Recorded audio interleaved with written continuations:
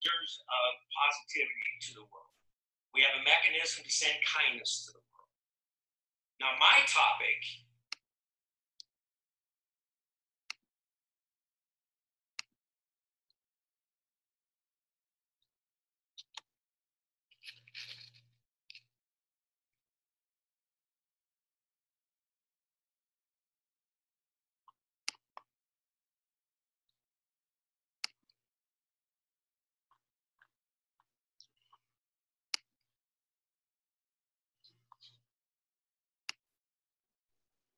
Hello, everyone. This is Melinda with Racing Girls Rock Podcast, sponsored by the International Women's Motorsports Association. And our newest partner is iRacing.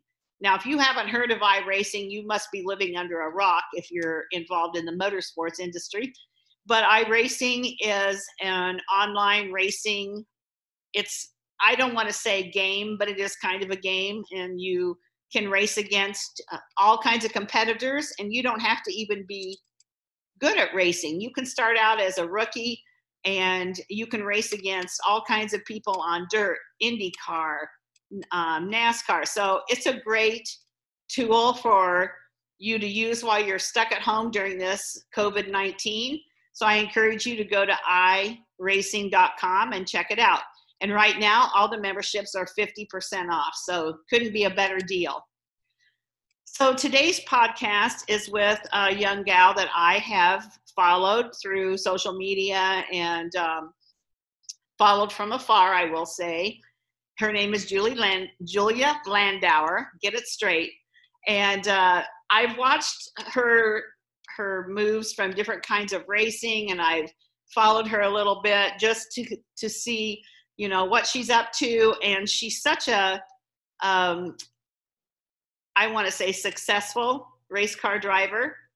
And she's also very good at social media, at telling about herself, what she's up to. And I love that because that's all part of it.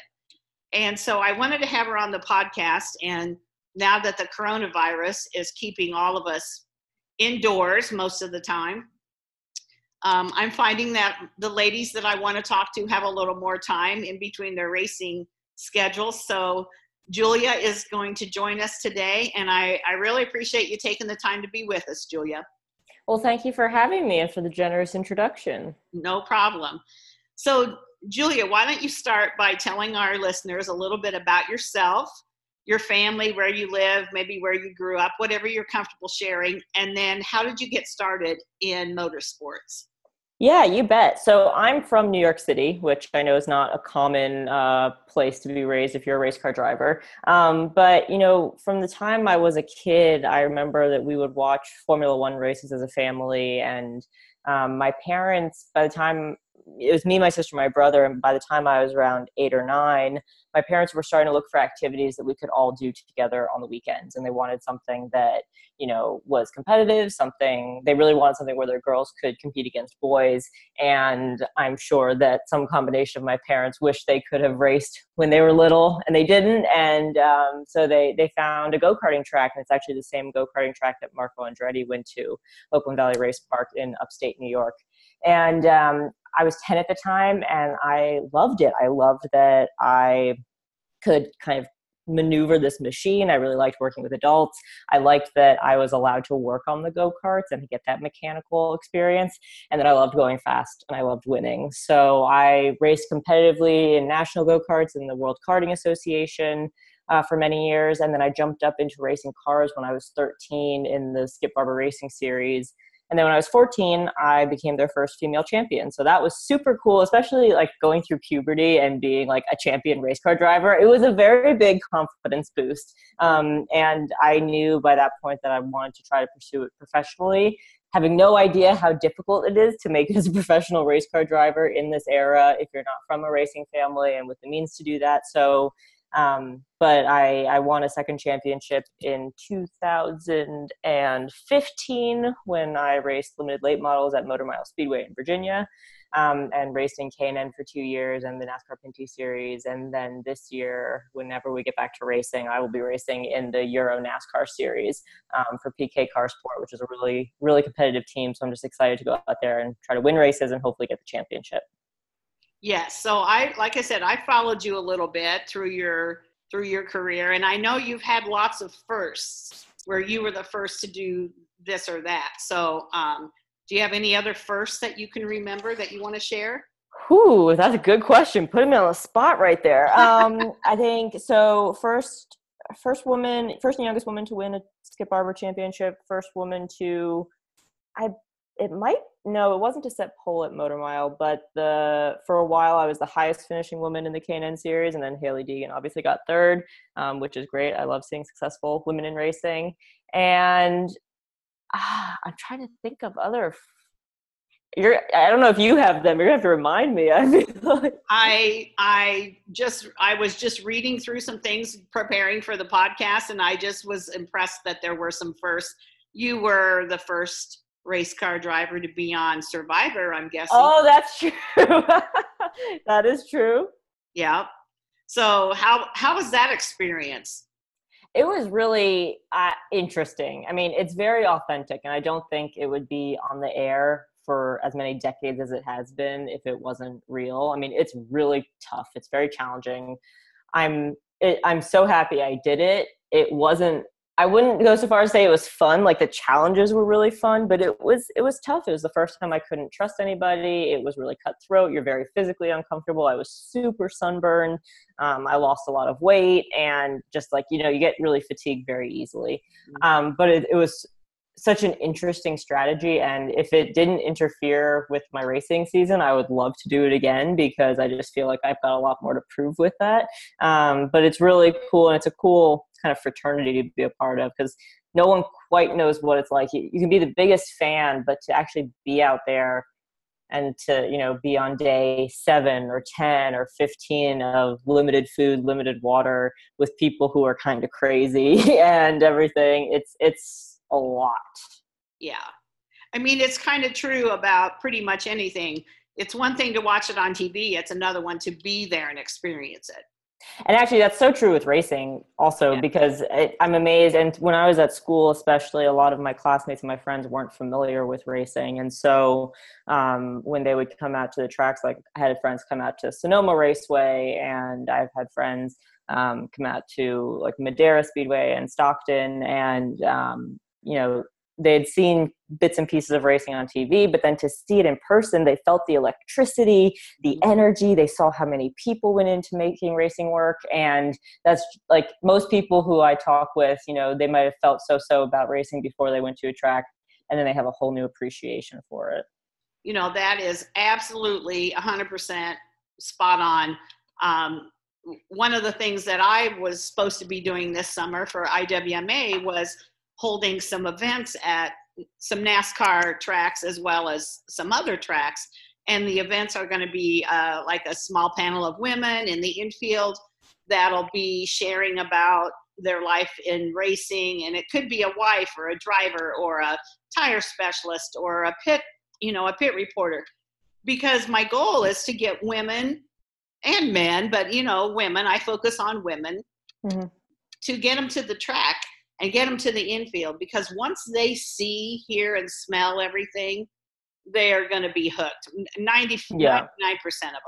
And then they'll come back. And so that was one of my goals. And I've had 2 events postponed now, but I know we're going to get to that. And I'm going to be able to do that this summer. But you're so right.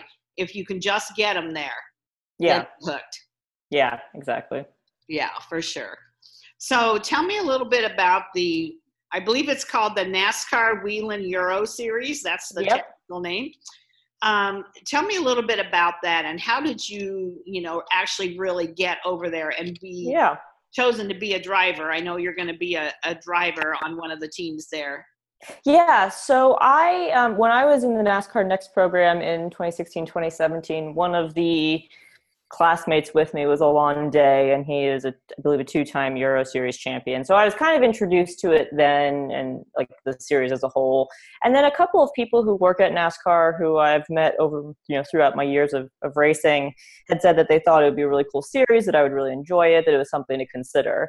And, I was set in K&N and we were moving up in North America. And then, when we got to this year and just kind of assessing what I had the budget for, what I could commit to, and what would get me the best equipment and everything, I kind of revisited the Euro Series, and I actually went over to France and tested one of the cars on a recruitment day that they had, and was connected with Anthony Kumpen at PK Car Sport, and we just were talking about our goals and what we wanted, and we were able to work out an agreement, and I was able to go racing, or I will be able to go racing. So really cool, really different. I'm excited to kind of have a different type of NASCAR racing. It is primarily road course. There's one oval in the Netherlands, but to kind of just see what another culture is like in racing. I think, I love NASCAR in the States. I always have. But I also think that experiencing as many different types of racing can be really cool. So going over there and just seeing what it's like will be a lot of fun. And we go to some incredible racetracks, and I'm really excited to work with data again. There's a lot of in-car data that we get to look at and that we get feedback on, which I think really suits my driving style and just how I think. So I'm just really looking forward to it and hoping that sooner rather than later we get to go back to it. Yes, and we know we're not giving up on racing, but we just don't know when. That's the only thing we're not sure about at this point. So I believe you will be racing 7 races if they reschedule and get all the races in. And so what's your life look like? Where do you live, and then do you just fly in time, or do you go over there and stay and travel? What's your plan going to be? Yeah, so it's 7 weekends, and they're all doubleheader weekends except for one. So we'll get 13 races. We'll race Saturday and Sunday, which is another really cool thing about the sport, I think. I was raised in, kind of go-karts and formula cars where we did do the 2 races per weekend, which is a lot of fun. And I'll still continue to be based in Charlotte. I've been in North Carolina for 5 years, ever since I graduated college. And I will fly back and forth. Depending on when certain races get rescheduled for, there might be a 2 or 3 week period where I just stay over there, and some combination of staying around the team, or my boyfriend is actually French, and so maybe staying with his family. There are options to stay over there and just fly back and forth, I guess, for the most part. We will see. Lots of miles. Yeah. You're going to rack up the miles. Yes. So I guess that's not a bad thing, because that's always good. And, yeah. I have to laugh, because people who don't travel very much think that travel is so glorious and exciting. And after you travel a little bit, like you do, and like I have, you realize that travel is not anything to get excited about. It just gets you from one place to the other. So there is nothing glorious about a red-eye flight, and it's definitely exciting. It's an exciting lifestyle, but yes, you get into routine. You learn how to pack your bag properly, how to optimize your time at the airport, and limit how much time you're just sitting and waiting and hoping that the travel gods shine down on you and make your travel smooth. Yes, that is the truth. I've been really lucky in my years of travel. I haven't had any really horrendous experiences, so that's great. That's a good thing. Yeah. I had a stressful moment back in February, because when the tornadoes were going through, or there were tornado warnings in North Carolina, I had to fly up to New York State for a speaking gig, and I was like, I can't not make it. I need to go make it. I'm like, the main attraction there. And it was more stress than I needed, but we did make it, and I made it back. So that was good. Yeah, I remember when those were going through there, and it was kind of an odd time of year for that to be happening too. I think. So nobody was thinking that was going to happen. So let's talk about your speaking a little bit, because I know that you are a sought after speaker. I know you did a TEDx talk at one point. And so what kind of groups do you go to speak to, and what do you talk about? Yeah, so I'm really lucky at this point that the messages that I talk about, which is everything from a little bit of my stories to lessons I've learned, and I, just used examples and stories from my life, but they're really applicable to a lot of groups. So I speak with universities, I speak with corporations, I speak with different associations, chambers of commerce. It really, I like that I can speak with bankers and I can speak with women's leadership groups, and I talk about things, everything from, taking ownership of whatever your situation is to dealing with aggression, taking risks and safety and, how to work with fear and not let it paralyze you. So, and I like to make people laugh. So I like to make my stories as funny as I can while still sharing an important message. And I gave my first TEDx talk in 2014 when I was a senior in college. And so from then I've just been able to fine tune and practice and see what works, there's sometimes when in years past I had kind of made stories and I thought the audience was going to laugh and they didn't laugh. And I learned, all right, that's not as funny to other people. So let me tweak it. And now I've got a pretty good formula now. And I'm able to, curate my messaging depending on what the client needs. But it's a lot of fun, and it's cool to show that my experiences with racing, which a lot of people are not familiar with, can still be relatable, and it's still still going through some of the same learning curves that other people are going through. So it's a lot of fun. Right. And really, when you get down to it, motorsports is a business just like banking or a lot of other businesses, and there's a learning curve, and all the things are very similar. It's just that it's motorsports instead of insurance or whatever it might be. So you can probably apply a lot of the things you've struggled with and learned to those people. And I think it's cool that you do that, because it also shows that what it takes to be a race car driver, and that you're a very smart, educated, woman who has a story to tell. And I love that, they include you in their speakers for whatever it might be. That's pretty cool. Yeah. Thank you. I appreciate that. Yeah. So, Julia, what is your favorite place? Do you have a favorite track that you've ever raced at?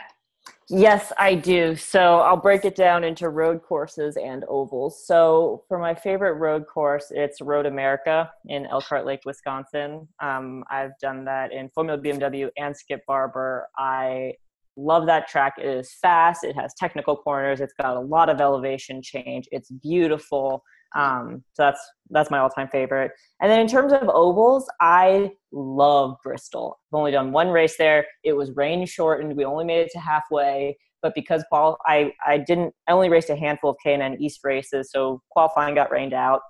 I had to start at the back, so I think it was like 20th or 22nd.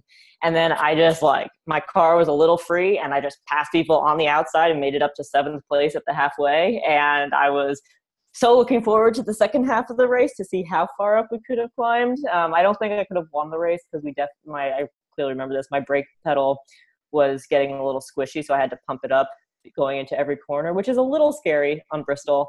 So I don't know if I could have had that extra, have all of it needed to get to the first place. But I think we had a top 3 car by the time the race got called for rain. But that was just so much fun. Because it's blind. You get confused as to which corner you're going into because you just can't see anything. And luckily, I got lucky and there were no crashes right in front of me, and my spotter and I worked really well together. So it was just so much fun. Yeah, so I haven't been to Bristol yet, but that's one of the places. You have to get there. It's amazing event this year. So that's on my bucket list. My bucket list is every NASCAR track at least once. And some of them I've been to several times already, but that's one of my bucket list items. Yeah. And, I've been to Elkhart Lake. Again, beautiful track.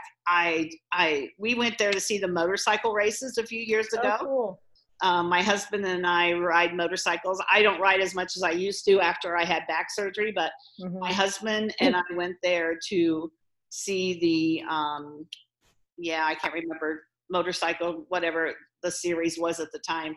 And oh my gosh, absolutely beautiful. We loved it. That and Mid-Ohio are 2 of our favorite tracks. So I've never been to Mid-Ohio, but I've heard it's awesome. It is. And it's similar as far as scenery, I think, to, Wisconsin, but Mid-Ohio, we went there every summer for 10 years in a row to the motorcycle races. So yeah, that's awesome. Yeah, lots of fun. So is there a track that you haven't raced at that you would like to race at?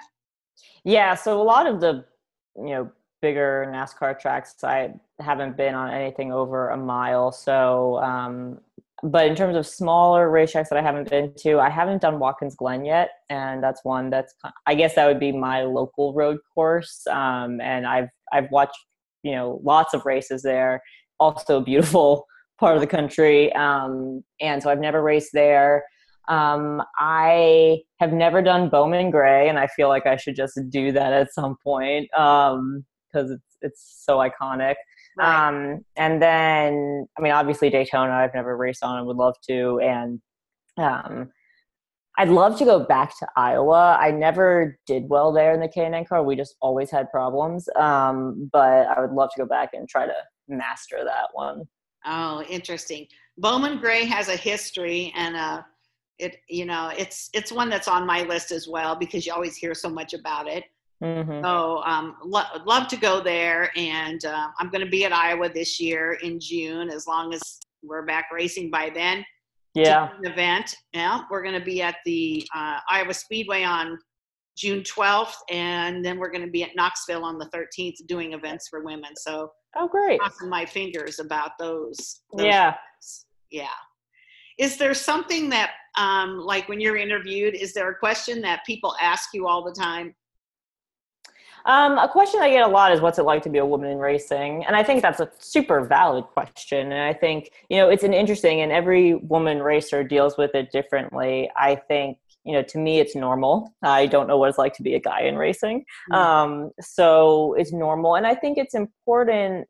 So many industries in the world are male dominated. And so I think it can be a really helpful, thing for just other communities to be able to talk about, things I've experienced as a woman that I might not have as a man, both good and bad, so that other people who might be in similar situations might not feel alienated or feel like they're alone. Or, I've had friends who in the professional world can relate to some of the stuff I talk about with racing, and they're like, okay, I know other people are going through this, so let me just figure out how to get through. At the same time, I always want to be the best racer out there. I don't want to be the best female racer. And I like when I'm just referred to as a race car driver, Right. So I kind of want I want the good things from each approach to take. So that's a question that I get. A big question I get, especially from non-racing outlets, is, have I ever crashed? And everyone familiar with racing knows that every racer crashes.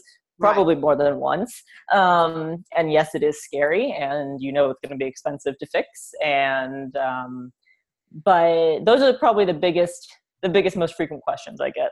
Okay. So is there anything about your experiences in racing that you would say has helped you through another part of your life? Like, you said when you share with your friends who are in corporate business or something, and they go through some of the same things, is there anything that you've experienced through being a race car driver, woman, it doesn't matter that you're a woman, that's helped you with something else in your life? Yeah, for sure. I think I've learned a lot of lessons, luckily. But a big one is perseverance, and sticking with something.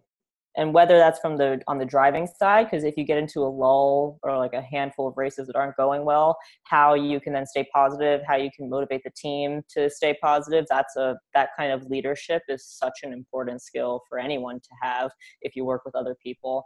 And then also on the sponsorship side and trying to get sponsors, and you get so many more no's than anyone at all interested in a yes. And so kind of figuring out, maybe what you did well, what you didn't do well, what you can fix for the next time, I think kind of goes back to that taking ownership that I mentioned earlier. There are plenty of things you're not going to have control over, but knowing what you can fix, what you can change to try to make it better is important. I think communication skills you have to learn in racing are really valuable. And especially understanding that people hear things differently. And so on the radio where, it can be staticky, or you've got other people, chiming in, being able to have clear, concise feedback is important. And I think those are probably the biggest lessons that I think are relevant. So what I take from what you just said is that there's a lot of life skills that you can learn through being a race car driver. Yeah. And I think that's super cool. And I think, again, it's interesting for me because so much of my world is not racing based. New York City, college, like not a lot of it was surrounded around racing. So being able to kind of bridge those worlds has always been cool, and to change, my friends and, professors, their perception of what NASCAR is specifically, but maybe other forms of racing also, and appreciate the engineering and technology and innovation and communication and teamwork that goes into it. It's all so cool. And I feel like racing is this really complex 3D puzzle where you just need so many pieces to fit together correctly in a very complicated way to make it work. But then when it does work, it's the most satisfying feeling out there. And that's why we keep going back, even though we are much more likely to not win than we are to win. Right. I think what I try to tell people, and why, maybe race car drivers are a little crazy, is that Jeff Gordon, one of the winningest race car drivers in NASCAR history, he had like a 15% win rate. That's absurd. Like, that's so low. But once you get that win, you need more of it, and you just need it, and you keep fighting for it. And so I just think that's really cool. If a football team only had a 15% win rate, the coach wouldn't be there very long. The quarterback wouldn't be there very long. They'd get rid of exactly. True in racing, although they do change, and crew chiefs and that change, but it's not the same thing. All you got to do is watch a pit crew during a pit stop and know that it takes choreographed, precision, speed, strategy. Right. Yeah. Right. And so, there's so many things that you can learn by watching, but, I think my biggest thing is a lot of people go to a race of any size, small track, NASCAR, whatever, and they sit in the grandstand, which I'm glad they're there, don't get me wrong, but they don't really get it. They don't see the inside workings, which I always encourage people to go to the infield, get a pit pass, whatever it takes. Go there and see, all the, like, even just the tool chest. I mean, there's just so many things about racing that you don't even think about. And, go get a tour inside a hauler and where they keep the extra car, all the things about racing. It's just such a cool, setup in the infield and how it works to get that car on the track.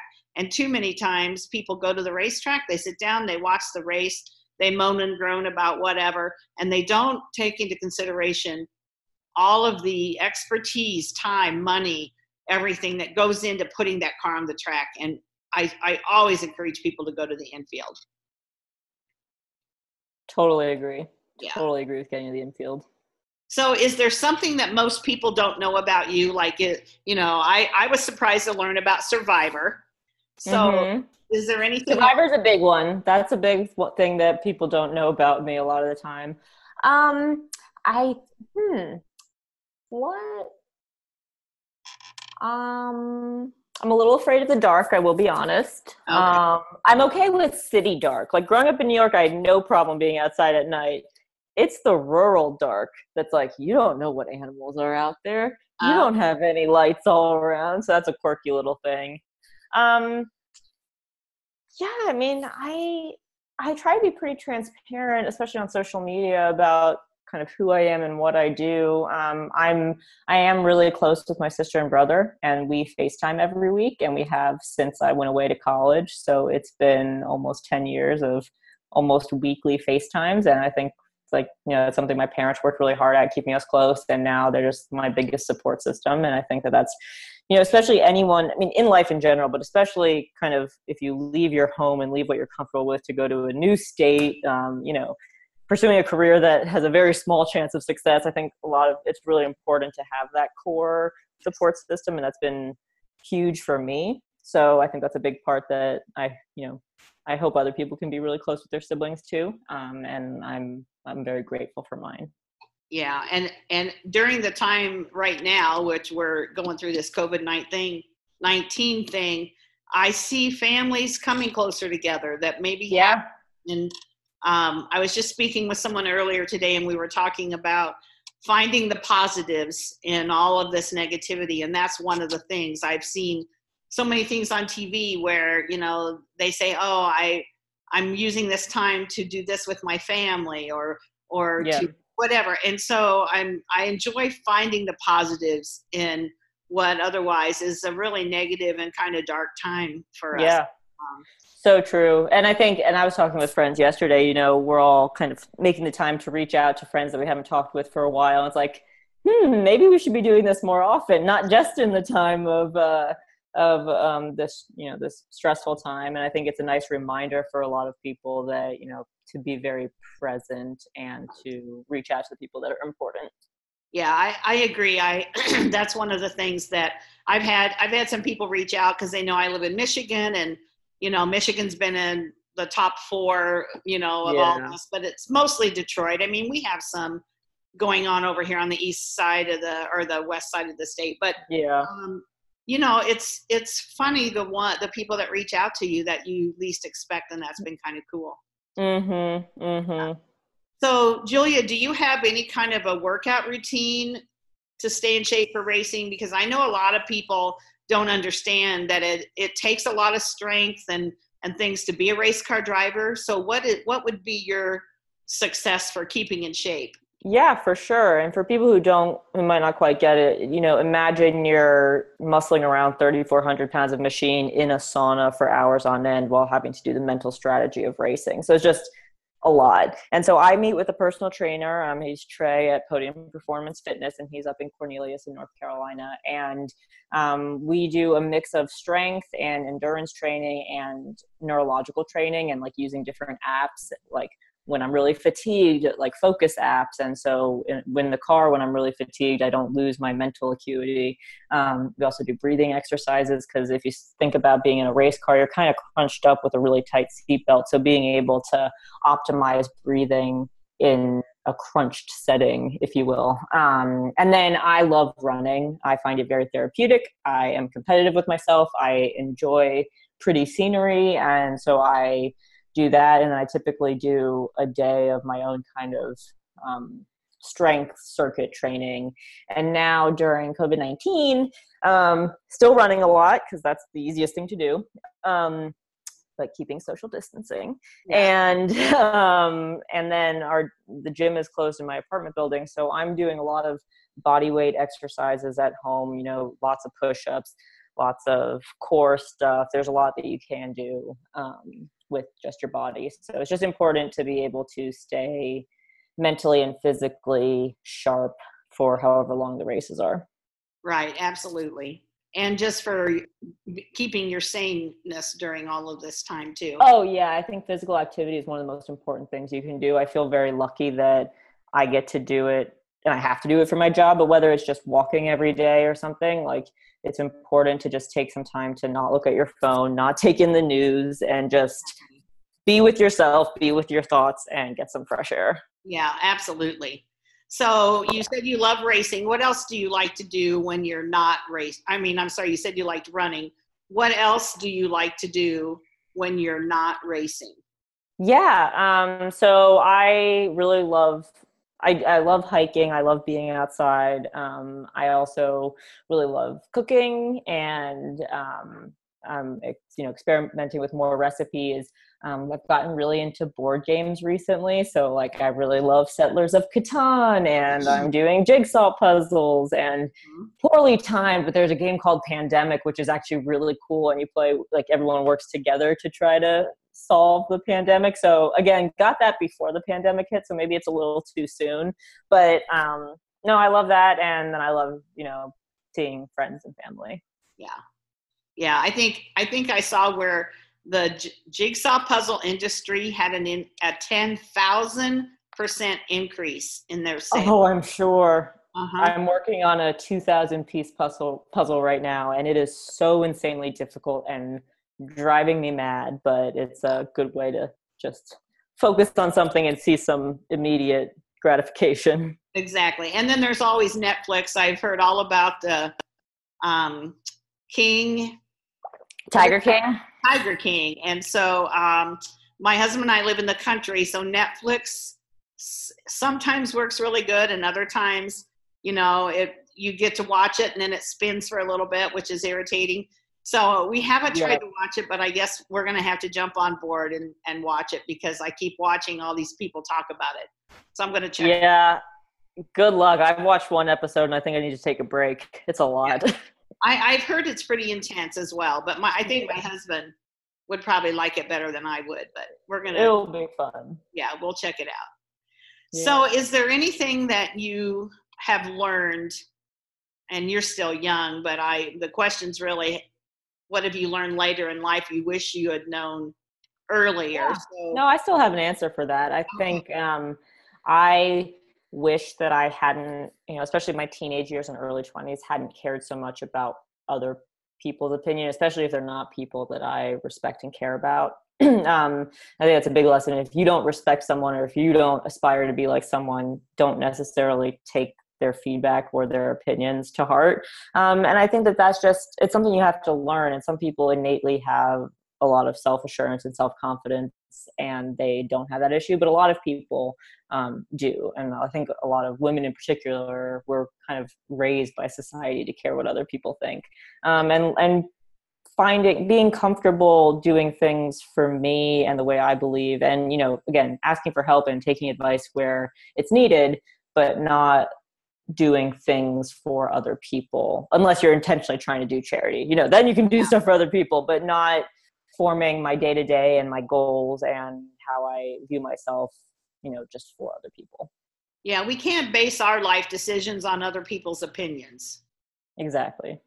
I don't know if you're familiar with Rachel Hollis, but a little bit. Yeah. I haven't read her books, but I know who she is. Definitely both of her books, absolutely on your reading list. Great books. That's awesome.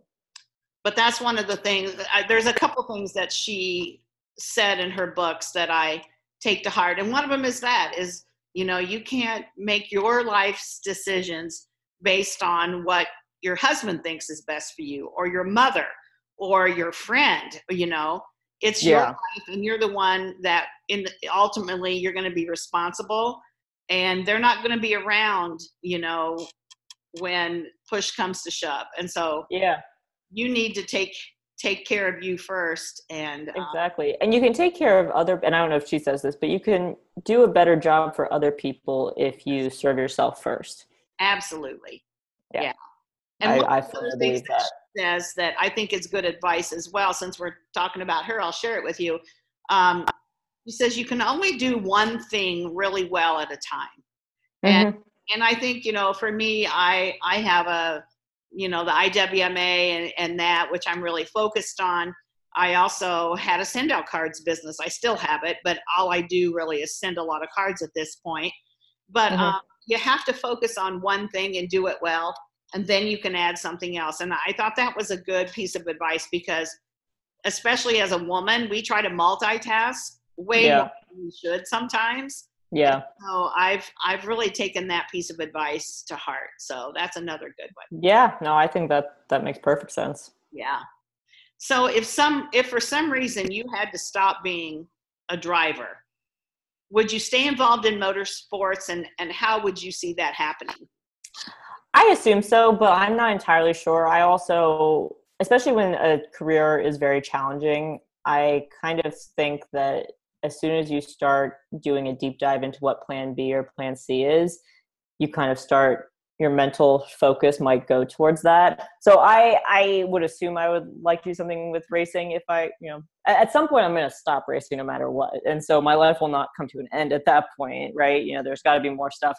But I would probably try to use the other stuff that I've done so far, whether that's speaking, whether it's, continuing my STEM education advocacy, maybe that's around motorsports. But I can't give you a concrete answer because I've intentionally not put a lot of thought into it so that I keep on the path that that I dream about. Yeah. Okay. And you do have a great speaking career, so you kind of have a plan B.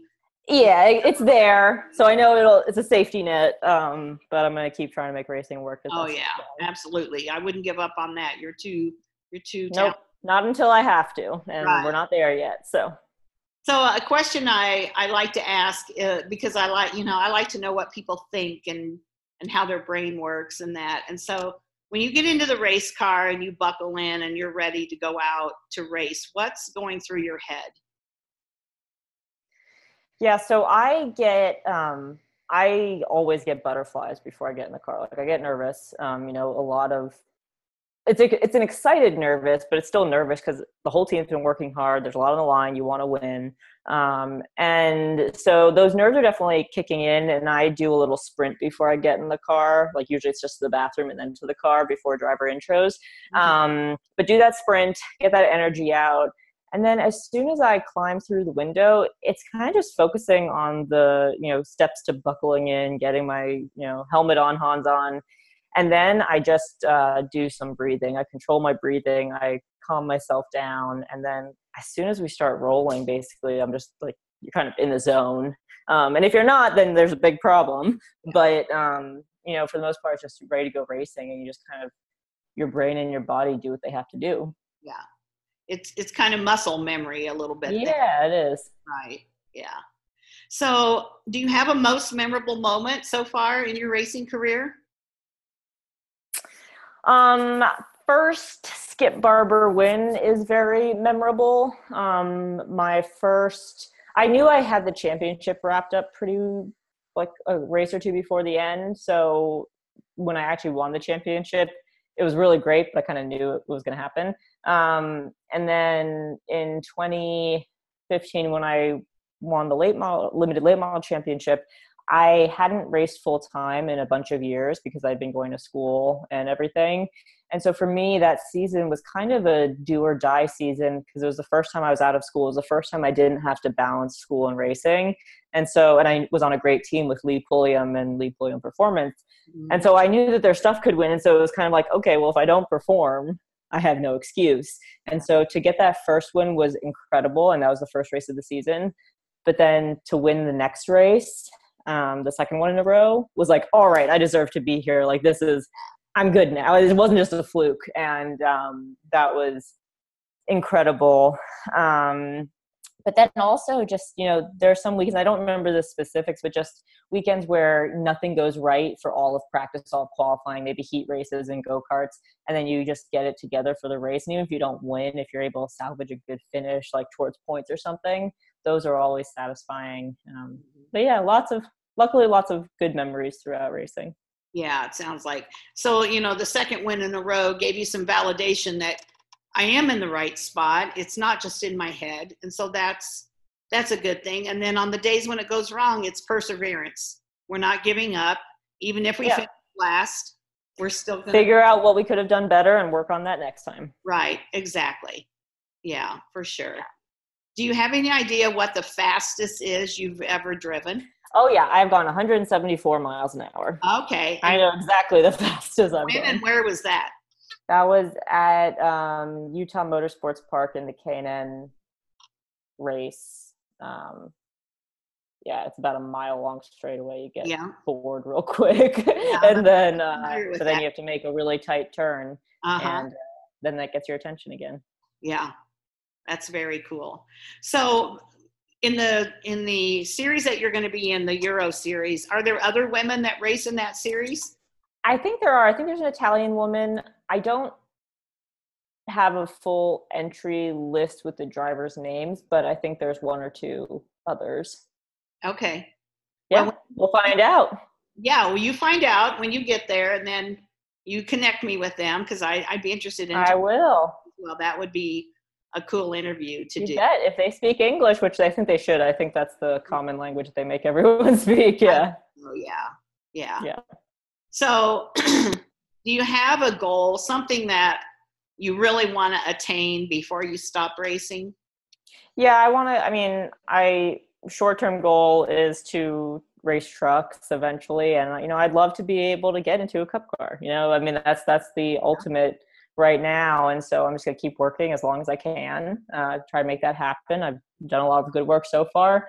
I've got to keep doing that, have a little bit of luck, show some good results, and you never know what will happen. Right. Exactly. And keep building those relationships because that's really a big part of it too.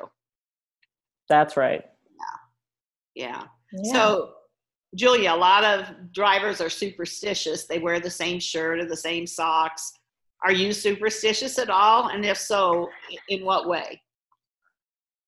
Not quite as much. I put my gear on the same way every time. But besides that, like, I'm not quite as superstitious.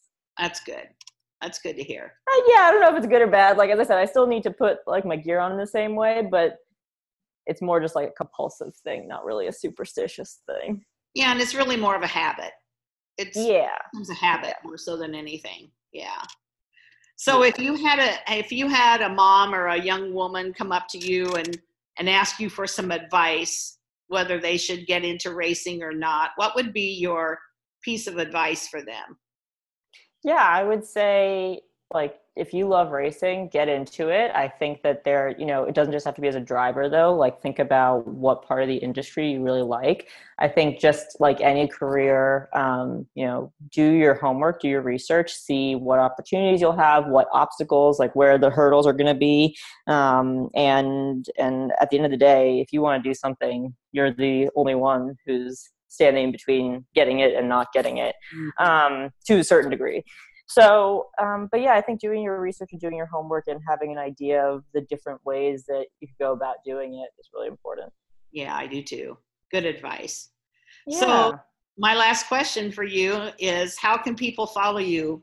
How can they? Oh, thank you. Yeah. So I am at Julia Landauer, at JuliaLandauer on Instagram, Twitter, Facebook. I love hearing from everyone. I try to answer everyone who reaches out, because it's just really cool to kind of build community that way. Okay, good. We'll put that in the show notes as well so that people have it. So those are the questions I kind of had jotted down for you. Is there anything that I have not asked you about that you'd like to share? You covered a lot, and I really appreciate the homework you did ahead of time. And no, I mean, I think we covered a lot, and the only thing that I will share as kind of parting words is my favorite quote, which I found on Pinterest, and now the woman and I are friends on, Instagram, and we message each other, but her name's Arata, and she says, if it's both terrifying and amazing, you should definitely pursue it. Oh, I love that. Yeah, it's really great. For what you do as well. Yeah. So just because it's scary doesn't mean you shouldn't go after it. That's right. And we all have our things that, what you said, you didn't like the dark, and you lived in New York City. See, I grew up just the opposite. I grew up on a farm in West Central Illinois. So I loved having the window open and hearing the whippoorwill or the crickets or whatever, the wind, going through the field that was next to the back part of our house. So for me, those are comforting sounds. Yeah. Those would be scary. Different. Yeah, definitely. But I'm not sure I'd want to be alone in an apartment in New York City ever. Oh, fair. You know what? It's just what we're used to. It's what we're used to. Absolutely. We're a product of our environment for sure. So exactly. Well, Julia, thank you so much for having me. Yeah. So enjoyed talking with you today, and I know our listeners are going to love listening to your Well, thank you for having me and for reaching out, and I will keep you posted on the other women in the Euro Series. That sounds great, and I'll be following you and keeping track, and reach out anytime if there's anything I can do to share what you're doing or help promote what you're doing, because I'm here to have your back and support you in any way I can. Thank you so much. Means a lot. Thank you. Thank you.